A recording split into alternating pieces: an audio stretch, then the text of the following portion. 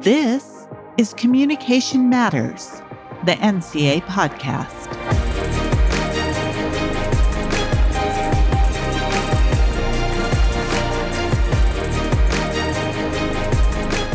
This episode of Communication Matters was hosted by Trevor Parry-Giles, Professor of Communication at the University of Maryland.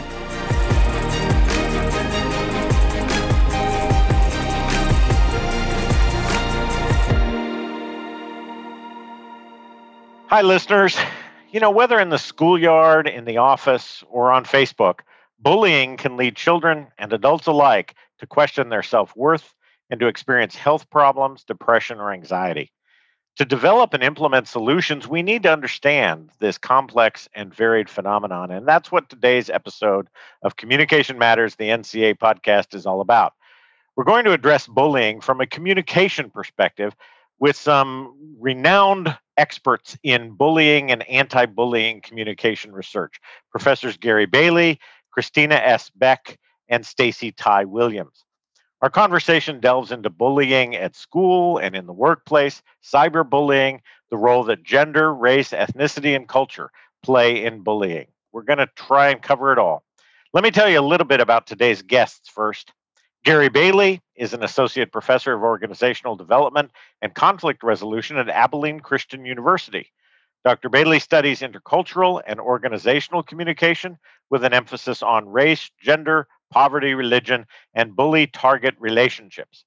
Bailey has published research on global cultural views on gender roles and how those views affect women's opportunities, as well as conservative Christians' views on gender roles. Hi, Gary, and welcome to the podcast.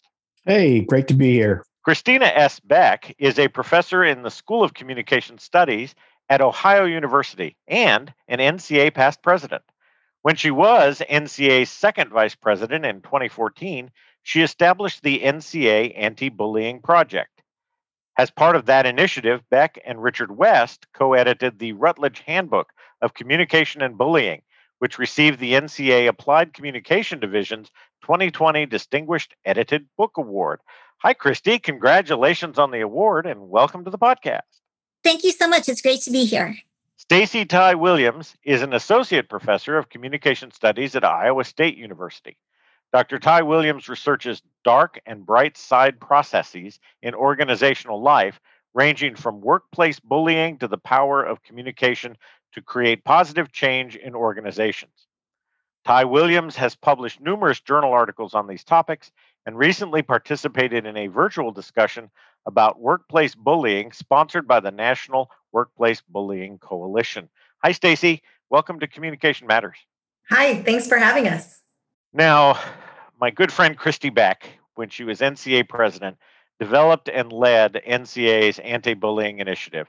And Christy, you recently co-edited the Rutledge Handbook, as I said earlier, of Communication and Bullying. It's been a well-received book. We know that, and it certainly, as I indicated, won the Applied Communication Division's Edited Book Award for 2020. It's also been featured, by the way, as a side note, on the NCA bookshelf.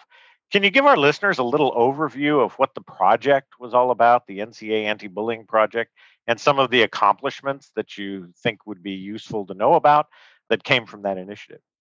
Sure, thank you. So back in 2014, when I was NCA second vice president, we had a difficult situation happen in my local community that really brought bullying to my attention. Of course, it had been on my attention, but this really brought it home for me. And so as I was thinking about that, I thought, why don't we do more in the communication discipline to talk about this? And I realized that upon doing more research that we were doing it. And I thought, well, how can we bring more visibility to this? And so I talked to the others on the NCAEC and I said, could I go ahead and get started a little bit earlier than what I would normally get started with my NCA presidential initiative and start this work on bullying and bringing people together? And of course, they agreed, and I was so grateful for that.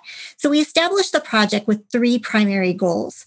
First, I really wanted to encourage collaboration across the discipline and bring various stakeholders from a broad array of different research backgrounds to talk about bullying, because it's a very complex problem and a lot of different perspectives would be valuable. Interpersonal communication, organizational communication, of course, is Gary's research with peace and conflict, family community, and the list goes on, of course. And so I wanted to bring together a team from across our discipline.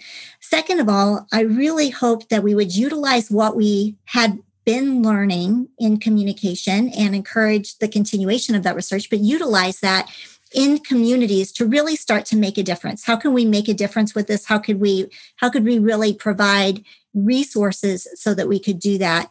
And then third, I hope that we would contribute to conversations more broadly beyond our discipline about bullying and really try to give communication a seat at the table in those difficult conversations.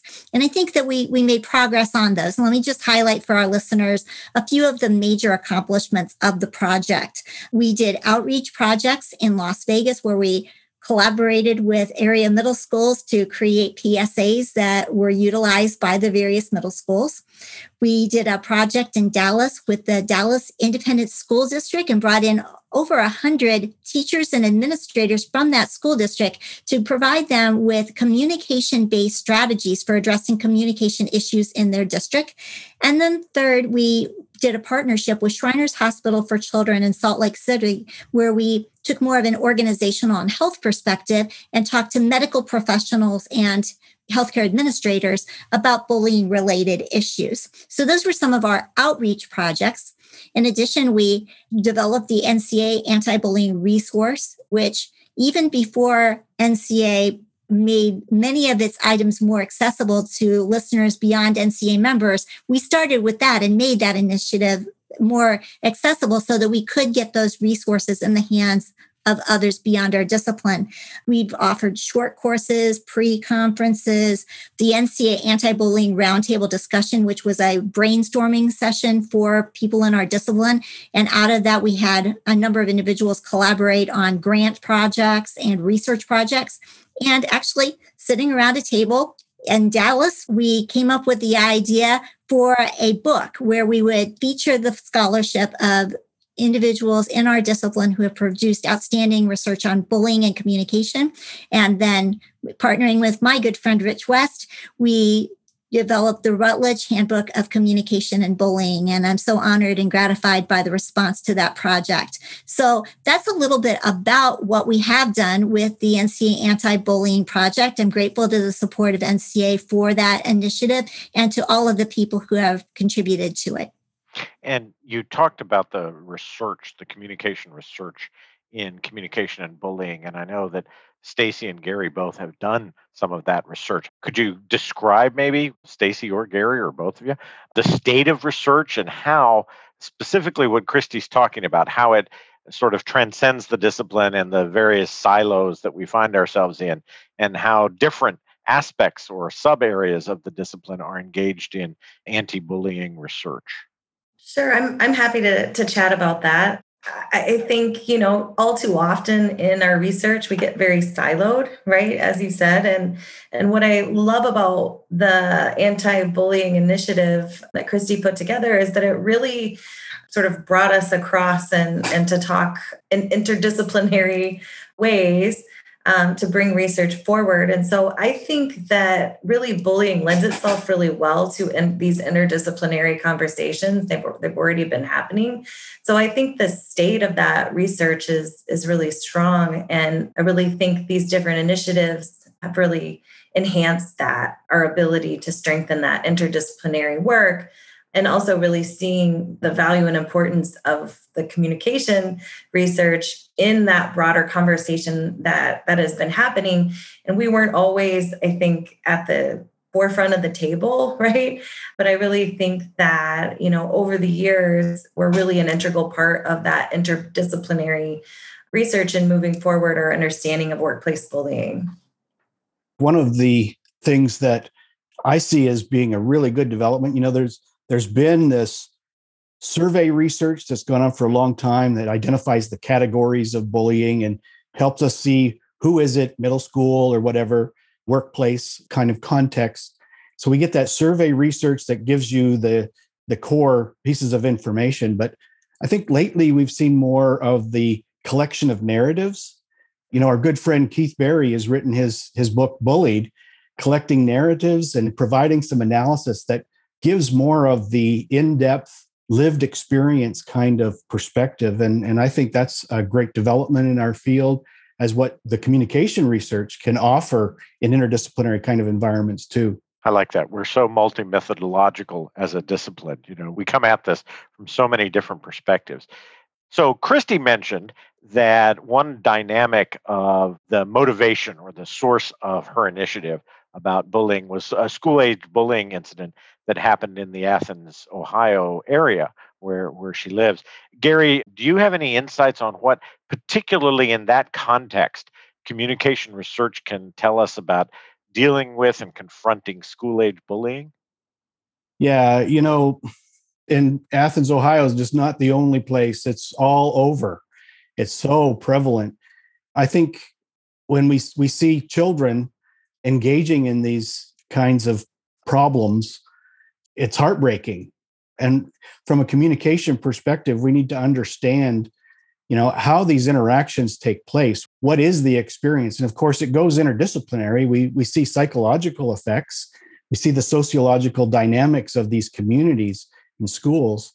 And I think we need to see from a communication perspective how authority and power are used, because these are situations that are framing identities.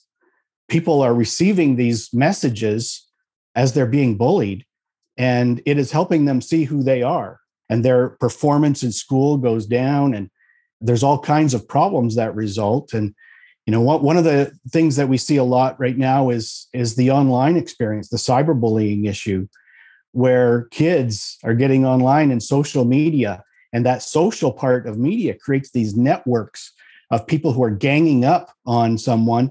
And sometimes the suggestion in a bullying kind of way is that they commit suicide, and it happens. So in Texas, we now have David's Law, and this is a law that is providing resources for schools to help them deal with these situations. And we need more of the kind of training and help that communication scholars can provide to help people understand, and authority figures, either the resource police officers or the principals and counselors in the school, to learn how to engage both the bully target and the bully to see what can be done to intervene and sort of disperse these networks of bullying and make them more into friendship networks. And that can happen. What about with the kids themselves? I mean, I get the authority figure thing, and I think that's really important, obviously. But what do we do to help the kid who is being bullied in particular deal with that, in the moment? What can we as communication scholars do in that case? And even in a cyberbullying context too, because sometimes that cyberbullying is outside of the scope of the authority figure that Gary talked about. So, how do we equip our young people to deal with being bullied and being a bully? I think that's one of the reasons why communication-based research is so important, because that's exactly the issue. If a child knew how to respond to those instances, then the child would go ahead and do it. But developmentally, that's not something that they're naturally equipped to do.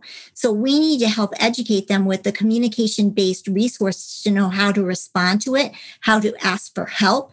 And even in the case of being a bystander, if Sally sees Johnny being bullied, how can we help equip Sally with the language choices and the communicative resources to be able to speak up and go to help that individual and stand up for her friend, or, and how can we do that? And that's all communication. And that's why communication plays such a central role in this topic of bullying, because it's providing our young people, as well as I know Stacy does the research in the workplace, how do we provide individuals with the communication-based resources to handle this? And, I know Gary has done work on restorative justice. How can we provide the administrators with the resources to handle the situations in ways that's not just, well, stop that. How can we make it better? What words do individuals need to say? How can they approach it? And that's all communication based. That's great. I think that's one of the really compelling dynamics to this whole project is its outward focus, and its capacity to give people the tools communicative tools that they need. Now, you mentioned Stacy's expertise in the workplace bullying situation, and that's obviously different than the school or the elementary, secondary school situation. But I'm just thinking the bullies are everywhere, right? And being bullied doesn't stop when you get that diploma in high school. How do we confront and what do we know about the unique context of workplace bullying and how we can confront that? What are we learning from this project about workplace bullying, Stacy? Well, we're learning that there are actually, there are parallels between school bullying and workplace bullying. When I tell people what I research, I oftentimes get a little bit of a funny look, right? Like bullying in the workplace. And so I either get that funny look or people are like, oh, yes, I know exactly what that is because it's happening to me, right? So there are these kind of two reactions that I get. But unfortunately, it's a cycle, right? And when we look at bullying research in schools and in the workplace, we can see some parallels in terms of how they happen.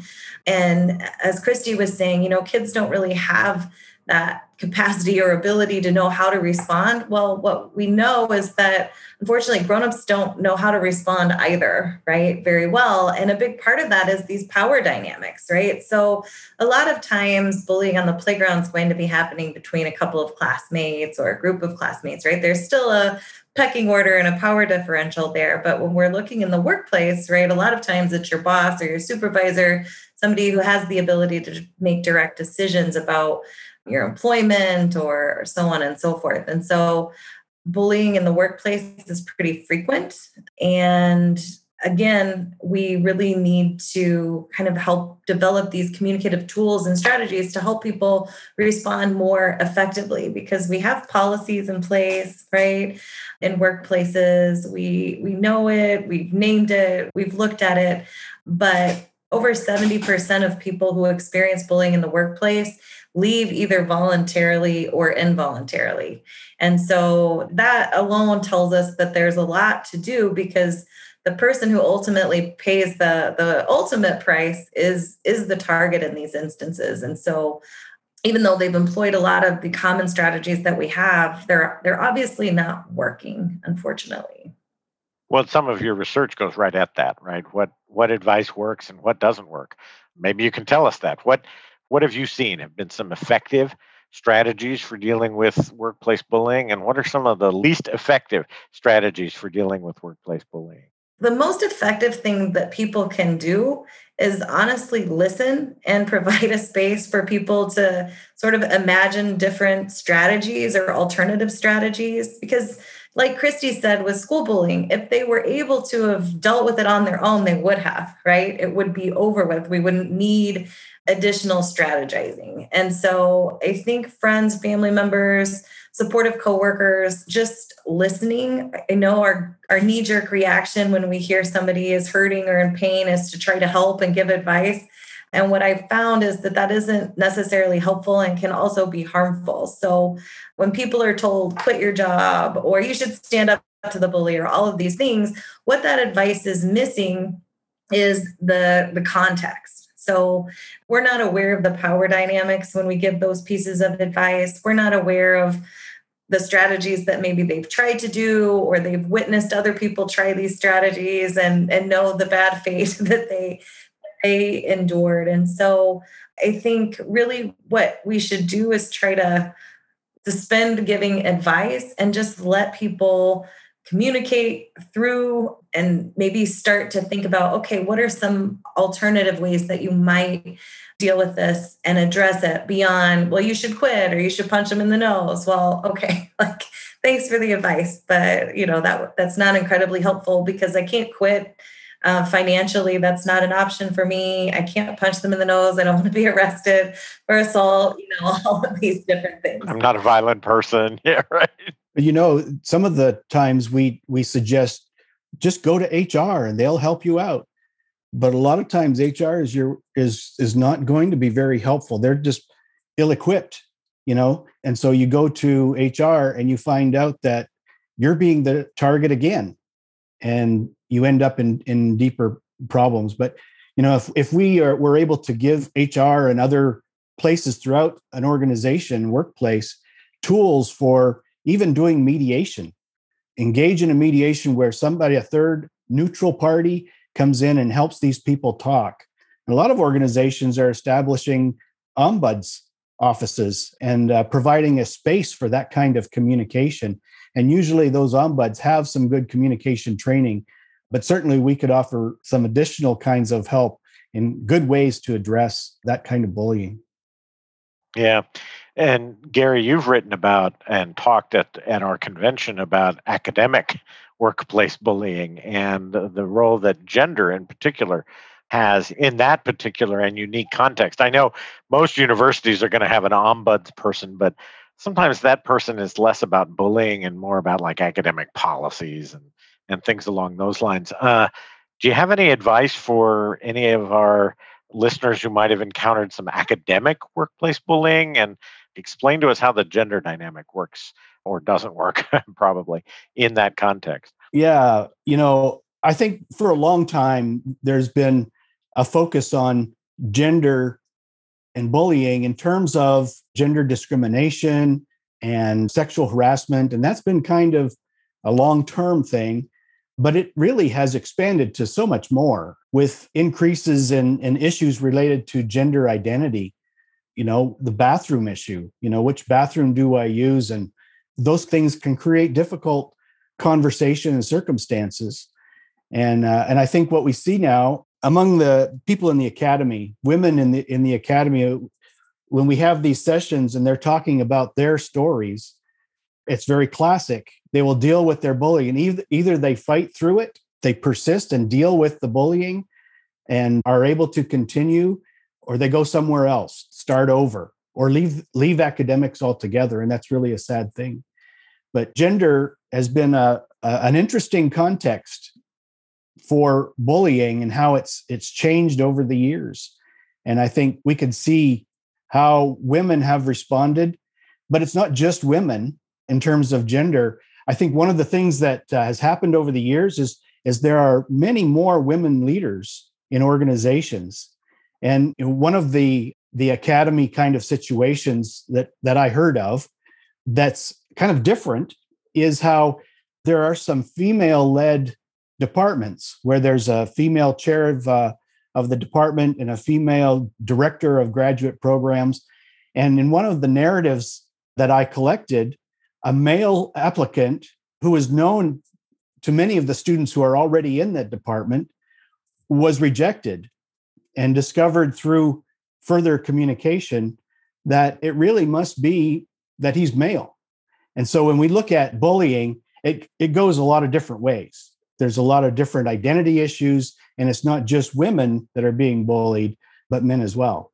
And there's an intersectionality here as well, because as all of your research indicates, we have race, there's ethnicity issues with regards to bullying. And, as we become more globalized and as we become more international, I guess, or diverse in our workplaces and in our schools, that identity dimension can be really important. I'm wondering, can somebody address how that works in particular with regards to bullying and some of the cultural dynamics that might affect both how authority figures deal with bullying and how people are in fact bullies and or bullied in these contexts? How does that intersectionality play here? Yeah, I think, this is an interesting question because in workplace bullying, we initially really didn't look at things like gender, race, ethnicity, et cetera, because we considered those to be protected, right? And so now we're really kind of looking at that intersectionality and incorporating issues of race, gender, and other marginalized identities so that we understand how they coalesce. Now, that said, we haven't necessarily been looking at it intersectionally as much as we should have. But the good news is that we are. But there are a lot of intercultural dynamics that come into play when it comes to bullying.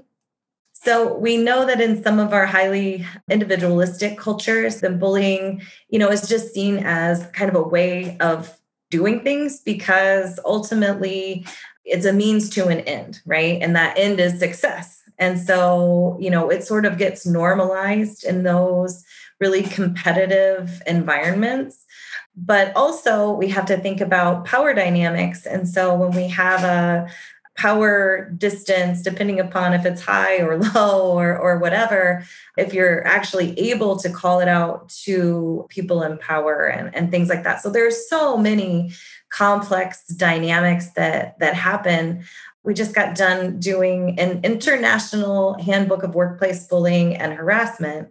And it was just a fascinating project to co-edit because, it really called people to look at how do these different dynamics happen in everywhere. So we were talking about silos earlier, interdisciplinary silos, right? We also have our own kind of cultural silos that we exist in. And this project was really fascinating because we really challenged people to say, okay, what does this look like in Europe? What does this look like in Asia? What does this look like and really look at the international research that's been done on nurses or that has been done on qualitative research, quantitative research. I mean, it was a 4-volume, it was a huge project, but I think we need to be doing more of that so that we have these better understandings of how culture and these different dynamics come to play when we're talking about bullying, no matter what the context, no matter if it's academia or workplace or school or whatever. And I think that we need to really examine those dynamics and continue to do so. Yeah, I think that can be really important. Going back to something Gary said earlier about the narratives of bullying, imagine, and I hope your handbook series that you talked about has some of that, some of those international narratives and those cross-cultural narratives of how bullying happens, because that can be so powerful, I think, for the person who's bullied to simply tell their story, right?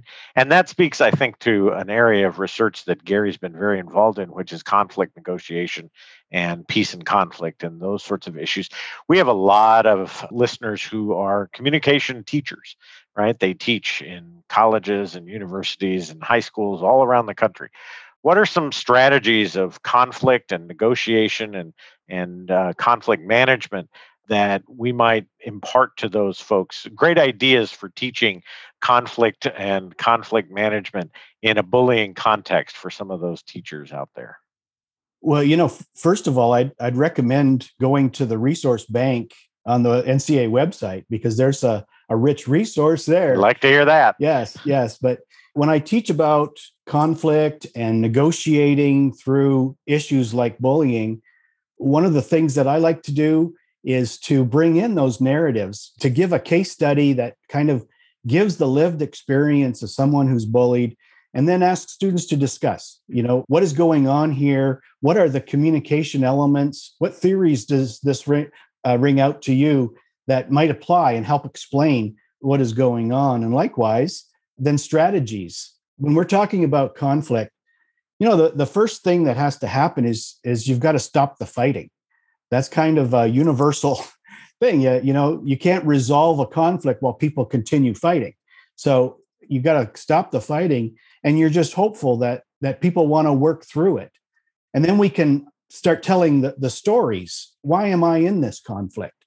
When I tell my side and you tell your side, I'm going to learn some things about your experience that I was not aware of.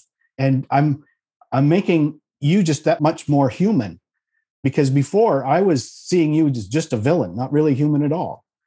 And so as we see the humanity in each other, we are willing to be more vulnerable. We're willing to be more open to what the other has to say and maybe even give in to some of their needs because you know that they're maybe giving in to some of yours and working together, that collaborative. We talk about the styles of conflict and we like to move people towards that kind of conflict where you're collaborating, or at least a compromise of the competition that's going on, or the accommodation or the avoiding of the conflict.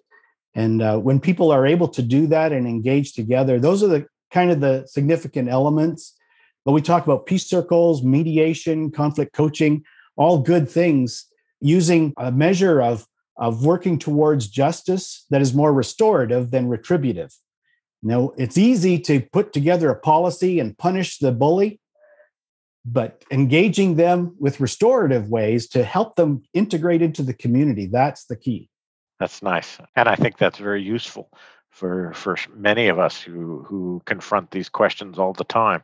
I'm glad you referenced the anti-bullying resource bank on the NCA website, because one of the nice outgrowths or perhaps unintended consequence is that resource has become a sort of template for other resource banks that we've included on the NCA website, including the online teaching when all of us had to flip our classes in a week during the pandemic. And then we have a brand new anti-racism resource bank. And a lot of the ideas for that came out of the anti-bullying resource bank. So that's a really positive development. I'm curious as to other future dynamics that can come from this focus on communication and bullying and the relationships between the two. So we've got this cross-cultural thing that Stacy's advancing and pushing forward. Christy, do you have any thoughts on other future potentials for communication and bullying and the research and the teaching and the negotiation that might be coming down the road in another 5-10 years? Sure. So I think something that we had talked about that would be really cool if we could accomplish would be collaborating with scholars in our discipline to create kind of a toolbox, if you will, so that we could then get these resources in the hands of those who need them. Yes, we did the outreach project in Las Vegas, and yes, we did it in Dallas and Salt Lake City, but those are 3 cities and small audiences at best. It would be fantastic if we could collaborate with scholars in our discipline to come up with a communication-based resource that we could send to school districts. It would be fantastic if we could come up with another type of toolbox that we could get into the hands of individuals who are in human resources, right? And not just people who are in human resources, but also individuals who are employees who are wondering, what do I do with this? My livelihood is on the line. What do I do? And I feel like that would really make our communication-based research that we've been doing even more consequential and matter even more. That's something that's been a long time goal of our project, and we haven't got there yet, but I'm still hopeful for that. And then I guess another thing that I would really like us to be able to do in the future is to find ways of getting ourselves more visible in terms of the mainstream media. When there's something that happens with regard to bullying, why aren't scholars that are affiliated with NCA the first ones they call? Why aren't we on their list? And, I think this could be said for a wide number of different social issue topics, but I feel that with bullying, this is something that definitely should be, because we are the experts in this area. There are all kinds of different people scholars who contribute to this, certainly, but I feel like we as communication scholars should be at the forefront. And so how do we get ourselves that seat at the table in terms of the mainstream media, in terms of any broader collaborations? I know that bullying isn't exactly a big topic that is being talked about nationwide at the moment, but when it is, why are we not there? And I think those are things that we should be aspiring toward. As you say that, though, I'm struck with the notion that there's a lot of bullying at the basis of much of what's going on in the national consciousness. So, just today, and we're recording this in late May, but just today there was another workplace shooting, a mass shooting out in California. There was a similar sort of, and that's sort of the violent, consequence of bullying at the basis of that. You could argue that there's a bullying dimension to all of the police issues that we've been dealing with over the past year since the murder of George Floyd. So, I think there's something here. I agree. And I think the relevancy of that needs to be made more clear. How can we do that? And so those are definitely aspirational goals as we continue our work. And I'd like to ask your listeners if anyone's interested in participating and joining the project. We welcome individuals to participate in our project, sending either me or Stacy or Gary an email and letting us know of your interest. If anyone has had any exercises or class projects that have worked for you, please send them to the NCA Anti-Bullying Resource Bank, because we want to continue to grow that and continue its relevancy. So the more that we can reach out and draw others into this project, I feel like the more meaningful it's going to be to get those diverse perspectives. I agree. I think that's right. Stacy and Gary, do you have any other thoughts about how here's the final question we always ask, right? How does communication matter here? Because after all, that's the name of the podcast, right? Communication matters. Beyond what Christy said, and I think this community outreach notion is really fundamental, but how else might we argue that communication matters when it comes to bullying and the future and where we're going? I like what Christy was saying about our future gatherings. When we have a conference, we always try to get together and discuss some of the things that we're working on and what can we do next. And I would love for us to work on some training modules that can be made available. And in those modules, I think communication is got to be center to how we address bullying. I would love to help people see the importance of not holding the power and being competitive, but to engage in a dialogue with the other party that really seeks to understand where they are and why they're feeling the way they are about the situation. And that's for both the victim, the target of bullying, and the bully, so that they can come together. And I think there's so much more, you can apply that in race dynamics and gender, all kinds of cultural issues in the workplace and outside of the workplace too. That's great. And the COVID-19 pandemic has taught us all the power of technology and filming. I can imagine that modules like you're speaking about would be pretty easy to produce and create. So that's a great idea. Stacy, any thoughts on how communication matters here? I always say that, bullying by its very nature is a communication phenomenon, right? It happens through gossiping, through yelling, through belittling, through ostracism, silencing. But the positive note, right, since we're getting to the end of our time together, is that communication is also the tool that can help people resist it, right? That can help organizations work through these different issues in schools and kids and the kind of the things that Gary has been talking about, and is how do we come together? And communication is the tool that we have, right, to fix bullying, right, to address it. I don't think that we'll ever be in a bully-free world, right? But we can, I think, use communication to help people better navigate these really difficult situations. And then, as communication scholars, we're, I think, uniquely poised to give people these tools, right?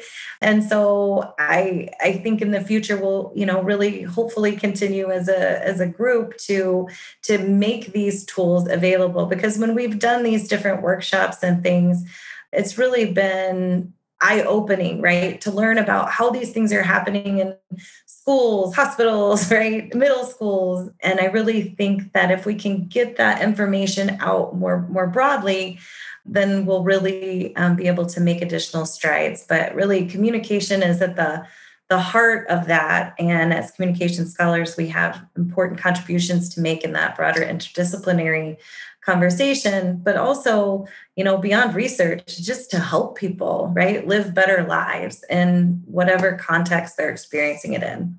That's a great, hopeful note to put an end to our very enlightening and very interesting conversation about the relationships between communication and bullying. So thank you all for joining us today on Communication Matters. This was a really useful discussion, I think, for a lot of people out there. So thank you very much. Thanks for having us. Thank you.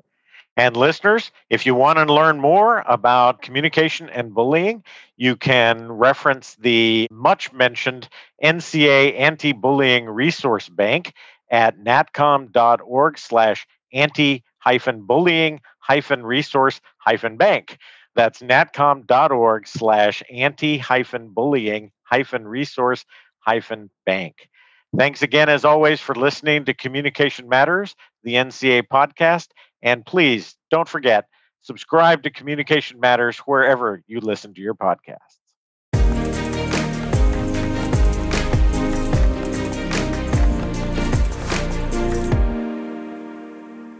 NCA's Anti-Bullying Resource Bank includes academic journal articles about the nature of school bullying, addressing bullying in the workplace, how bystanders can intervene in bullying, and more. The resource bank also includes past NCA annual convention presentations and links to websites that offer resources for responding to bullying on your campus or in your community. Communication instructors may find the resources useful in incorporating information about bullying in their courses or in developing a new course entirely focused on bullying. In NCA news, there is still time to register for the NCA Institute for Faculty Development, also known as the HOPE Conference, to be held virtually July 19th through 23rd, 2021. The conference is designed for undergraduate communication faculty who want to build collaborative research and pedagogical relationships, learn about new directions in theory and pedagogy, and develop new course area expertise. Learn more about this year's conference and seminar leaders and register by July 5th at natcom.org/2021-HOPE-conference. Finally, listeners, I hope you'll tune in to the next episode of Communication Matters on July 1st, which will focus on the 4th of July holiday. Communication professors Carlnita P. Green, Amber E. Kinzer, Askin F. Kerner, and Audra K. Nuru will address topics related to both family communication and communication in food, including the relationship between food and nationality, the burdens that family meals can place on women, family communication related to celebrations, and the changes in family gatherings that have taken place because of the COVID-19 pandemic. Tune into this exciting episode to learn more about what communication research can teach us about holiday gatherings. Be sure to engage with us on social media by liking us on Facebook, following NCA on Twitter and Instagram, and watching us on YouTube. And before you go, hit subscribe wherever you get your podcasts to listen in as we discuss emerging scholarship, established theory, and new applications, all exploring just how much communication matters in our classrooms, in our communities, and in our world. The National Communication Association is the preeminent scholarly association devoted to the study and teaching of communication.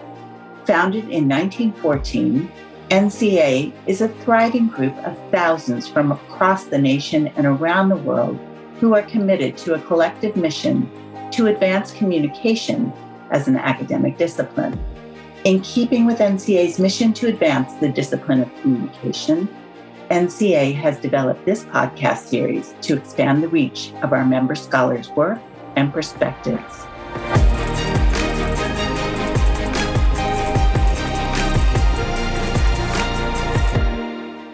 Communication Matters, organized at the National Office in downtown Washington, D.C., is produced by Assistant Director of External Affairs and Publications, Chelsea Bowes, with writing support from Director of External Affairs and Publications, Wendy Fernando, and Content Development Specialist, Grace Hebert. Thank you for listening.